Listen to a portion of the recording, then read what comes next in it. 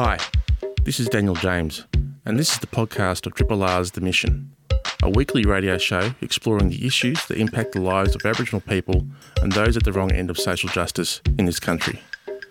The Mission is broadcast live on Triple R each Tuesday evening. Hope you enjoy the podcast and feel free to get in touch via the Triple R website. Good evening, everyone. Yo. It's Paul Gary here, filling in for Daniel here on The Mission. You are on 3RRR. And before I begin today's broadcast, I think it's important to acknowledge the land we're on. The land I'm on is the land of the Wurundjeri people of the Kulin Nations.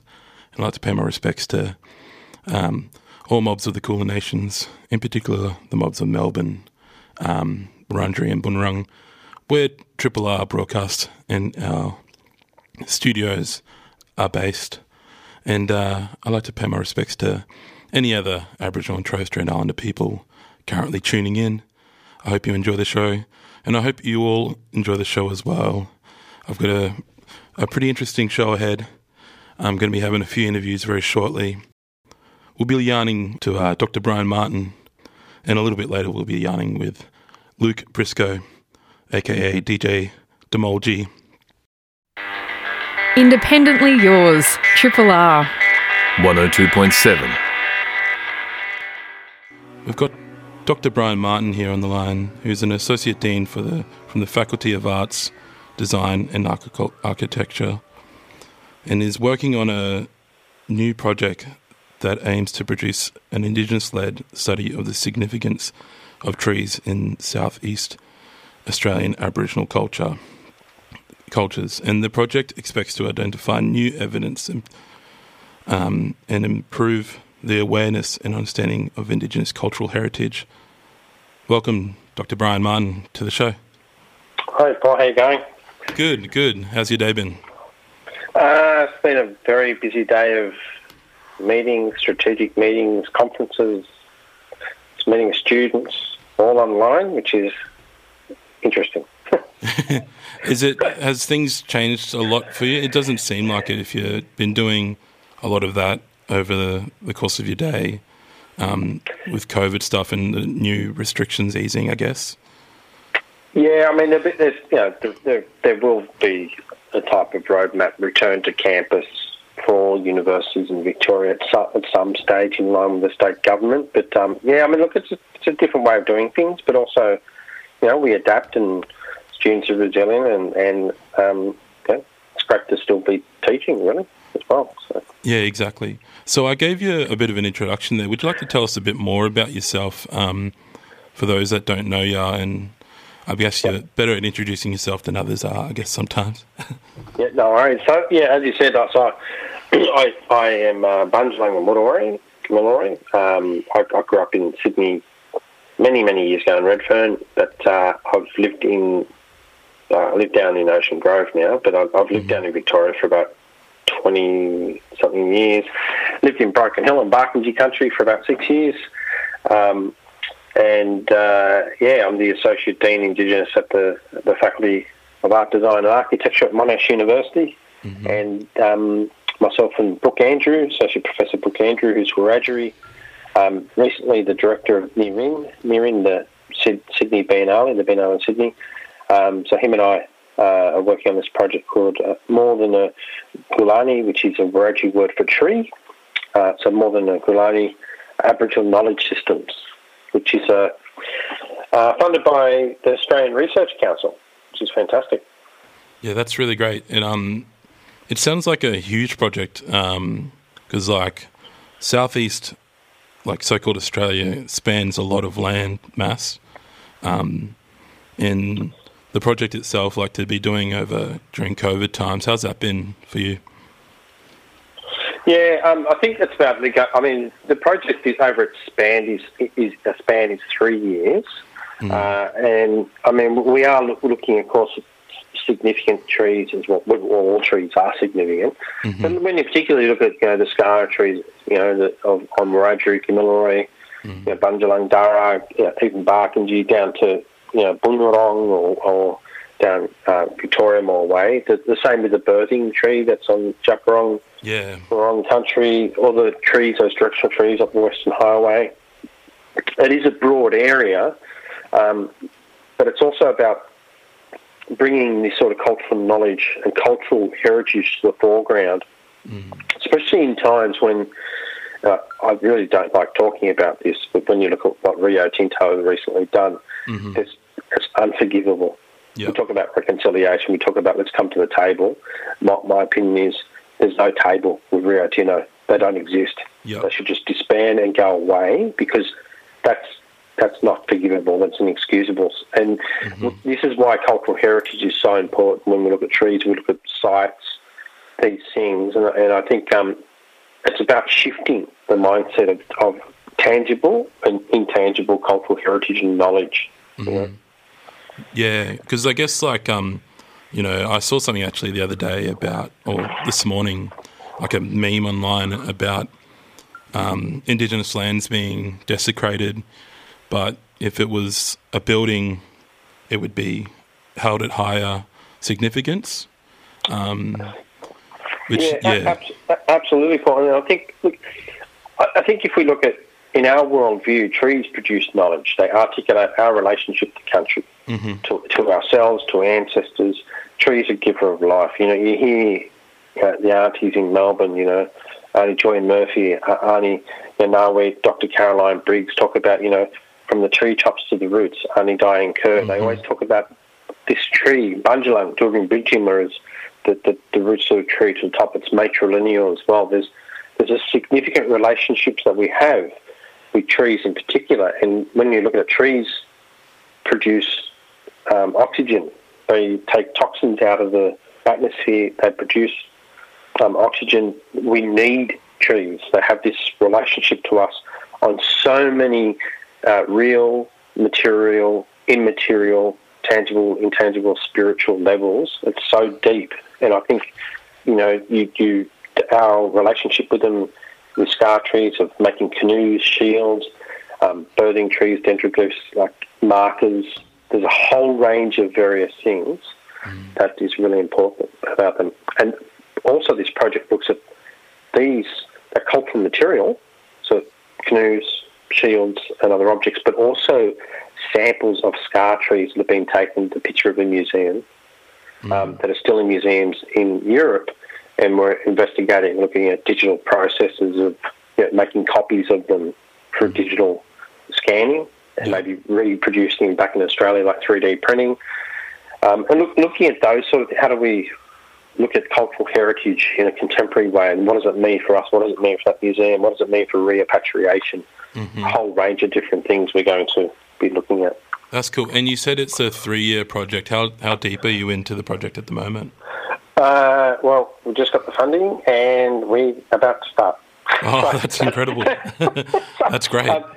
So the first thing we'll do is we need to go out and recruit a PhD candidate. So there's a scholarship that goes with this for the 3 years, which is fantastic.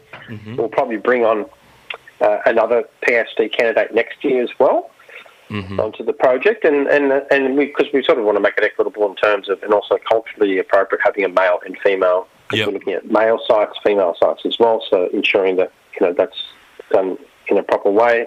But it's also the great thing about that, we can fund someone to get their PhD through this process, which is exciting. So it's another black fellow is going to become a doctor. That's very exciting. And that's what we're about at Monash and Woolmanjak and Jimbana Research Lab. We want to build the capacity of our people, and so we can take charge of these knowledges in these spaces, because there's so many non-Indigenous researchers out there looking in these spaces. It's our knowledges. It's about building our capacity and our people's capacity as well. That's incredible. Yeah, and I guess like with our people being able to do this, the rest of society of Australia benefits from it as well. Yeah, exactly. And I think it's about shifting. If we shift our positioning and position our land in relationship to cultural heritage, and if everyone in Australia had this view of what cultural heritage is, for example, the Rio Tinto incident would not happen. Yep. It just would not happen. I mean, these things, as you said, like if someone walked into Notre Dame or someone walked into St Mary's Cathedral in Sydney, and someone blew it up, there'd be a ruckus around Australia. There'd be people put in jail. There'd be a terrorist attack. And really, it's just such destruction of such significance. That's why it's so hard to even try and conceptualise and talk about it, because it's just, you can't talk about it. Yep. And I think for these projects are about trying to shift people's thinking about what is heritage, what is site, what is place. What are these objects doing over in other museums around the world? I mean, why aren't they here? Why hasn't repatriation happened? And this is for not just Indigenous peoples in Australia, it's for everyone living here to be proud of our ancient heritage, our deep time, our deep history, for everyone. And we should be celebrating that. Yeah, exactly.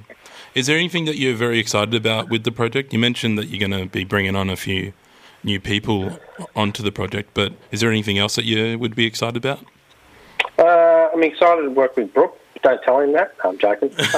No, look, I love Brooke Andrew. I've known him for many years, and look, I think he's amazing. I think just to give him a plug here. If I don't, he'll say something to me. But I mean, just to be the first Indigenous director of the Sydney Biennale, the guy, it's amazing. I think he's been around. He's been around a long time. He's done some amazing stuff. It's great to be working on this project with him. We're both so passionate. It's a very personal thing for both of us as well. It's very emotional. Looking at country, I draw trees. I've been drawing trees for many, many years. And it just means a lot for our own practice, but at the same time it means that the outputs from it, like having a forum, having a website, publications, exhibitions, as we said, the PhD, completions out of it, building people's capacity, but also a public exhibition which will show the findings in key institutions, and people would see, just sort of really promoting that importance of cultural heritage, and also in particular trees. Yeah. Well, congratulations on getting the funding, and I'm looking forward to reading up more when the project is, a few months ahead from now. Yep. Yeah, it's exciting. I mean, we're going to a complex year next year, I still think, but look, you make do. You shift things around, and you still do stuff. I mean, that's what it's about. But it's very exciting. It's very exciting. Thanks very much, Dr. Brian Martin. Thank you so much for your time. You have a good one. Peace. You too. Bye-bye. This is a podcast from Triple R, an independent media organisation in Melbourne, Australia. To find out more about Triple R, or to explore many more shows, podcasts, articles, videos and interviews, head to the Triple R website at rrr.org.au. What up, Triple R listeners? We're back. I've got my next guest on the line, DJ Demolji, who was recently part of the Music Culture Change podcast. And he interviews an incredible Indigenous singer, Auntie Heather May Smith, who is in her 70s. And she's known as a world-renowned jazz and R&B-based artist in Cairns, and has a music career spanning over 5 decades. And DJ Demolji gets to be part of the first installment of Music Culture Change and interview Auntie there. And I want to introduce you to DJ Demolji now. How you going? Yada Paul, thanks for having me on the show. It's a pleasure to have you here. So you were recently part of Music Culture Change. Can you tell us a bit more about how you got involved in that project, I guess? Yeah, so Music Culture Change is a podcast series that I've started. I have a music collective called Kin, kinmusic.online. You can check us out. And the music's all about celebrating our culture and celebrating our history. And I'm also digital producer over at NRTV, so I write a lot of articles around music and culture and something that I was, really sticks with me is making sure that our old trailblazers are recognised. And I'd heard of Wilma Redding and her history. Actually, Wilma Redding is Heather's sister, her older sister. But Wilma Redding was also my music coach when I was studying music back in Cairns. And yeah, it was really eye-opening for me in the last couple of weeks to firstly learn about Heather's story and learn about this deep history of jazz and blues in North Queensland, because I'm from North Queensland, but I didn't realise, I'm 40 now, I didn't realise how influential the jazz scene was particularly in Cairns, or Mackay through to Cairns and through to Darwin as well, which is what I'm starting to learn about. So this music is really interesting because like the 60s and 50s, that real jazz era really shaped music, and it seems to be a renaissance of jazz coming back into mainstream music as well, and such a really important music, jazz and R&B music, and I wanted to really, through this series, understand where are our roots in our music history with jazz. And I know the Mission Song Project was a massive undertaking that unlocked a lot of our music history back in the missions, and there's all these different projects that need to, I suppose, happen. But yeah, I wrote this article called "Remembering Our Music Trailblazers to Ensure a Sustainable Music Sector." Yep. So looking at how us younger artists need to recognise the older artists, and in America they do it really well, where they resample music from the 60s and 30s, and then they carry on that music legacy. And in this article I talk a bit about it's the financial struggle of actually having the technology like turntables in the 90s when I grew up, to actually be able to make music at that quality level. So back in the day, in the 90s for us is really looking at sampling music on CDs and all that stuff. So anyway, I wrote this article and talked about trailblazers, and then I get a message from the website from Heather saying, how's she able to get her story told? And I said, I'm keen to share your story. Are you able to shed some light on some of your history? Because I went online, I couldn't really find much, and then when she told me she'd travelled the world, had a recording contract in Germany.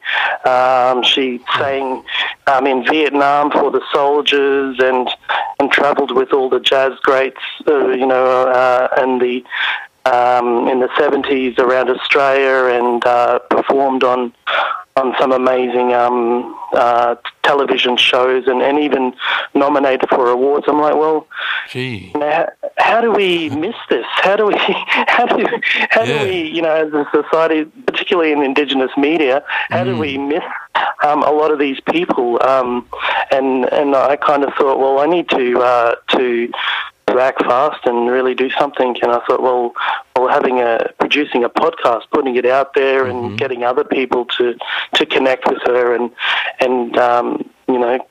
get her to share her story. But as soon as I'd done that, other people, friends at work and around, I said, hey, have you heard about, other artists like Johnny Nicol from North Queensland? And I was like, I thought he was from Sydney. And then they said, no, he's from he's from Ayr. And I'm like, oh, I grew up in Ayr. So for me, I was just like, wow, this is really, a really eye-opening experience to do this podcast. And so it's one of our first apps on the season, produced by me and my sister, Galene Briscoe. And she's done a lot of work with Dirt Songs and her own album. So she's, herself, she's a bit of a trailblazer. But but like I said, it's I always look at what's happening overseas. Like particularly in similar areas, to see how their art and culture, had also progressed even through, invasion and yeah, like I do find those similarities with both Black American music and Native American music and history and it's just really, really important for us to talk about our legacy artists and to bring us all together to not lose track of our Indigenous roots in music. Yeah, you've you said a few names there that I have heard before. Johnny Nichols, I was able to hear a couple of years ago. There's a record store down here that has one of his records, and I just never heard any blackfellas doing soul music from that era. And touching on what you said then just as well, with, Black Americans and Native American mob, like the music's quite, there's like a rich history and the beginnings of, a lot of those genres kind of telling a lot of stories from that time as well. And yeah, it's incredible. It's absolutely incredible. And I guess you kind of answer it in the podcast, but could you just tell us a little bit more about Auntie Heather May? Like, how did she get into like jazz music, I guess? From the interview, she talks about her influences, and Aretha Franklin was one of her big inspirations. But also going to a cinema in Cairns that's closed down now. I believe it's called the Palace Cinema in Cairns, and she said she watched a movie. I can't remember what the movie was called, but she watched a movie, and really, it was about an African American an artist featured in the movie, and the movie was about youth rebelling. Mm-hmm. So it triggered something where she, her and her sister and brother, younger sister and brother, started to form a band, and at the age of 11 and 12, she started to earn her own pocket money, making music and singing for the community. I understand in Cairns, and this is something I'm really interested to learn more about. But they had a thing called the Coloured Social Club, and from what I understand, that's where a lot of the music, cultural music, Torres Strait Islander and Aboriginal music from up that way. That's where that was always prominent. And allowed to, I suppose, like in those days in the 60s and 70s, it would have been such an important cultural place where you had, she explained, like you had, that security and that family there. So you weren't, even though you're out, you weren't going to be taunted. So that was something that she said that really stuck with her, the Coloured Social Club in Cairns, and something that I'm really interested to learn more about. Because I grew up in Cairns in my teenage years, but just learning about the history and what inspired her in Cairns, it's really, really eye-opening. She first, I think she said that she toured with the Maori Troubadour group, which featured Johnny Nicol. And travelled with him, but she had a contract in Germany where she where they produced some of her tracks on this 1977 track called "Keep on Dancing," and it's a great time. She said she loved all types of music because this track called "Keep on Dancing" is a disco track, but she said when she travelled the world, she got inspiration in every country, and disco was something happening at that time, but she fell in love with disco when she was in when she heard someone performing in Germany. So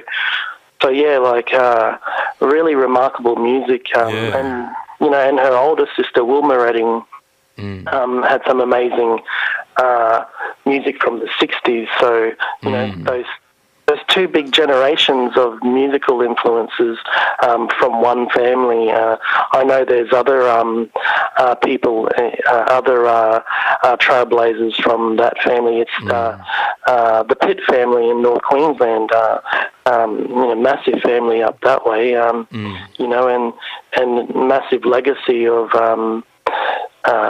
culture and music, that they've provided Australia.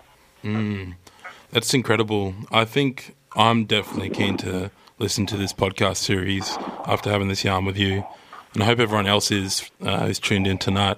Thanks very much, Luke Briscoe, aka DJ Jamolji, for coming on the show.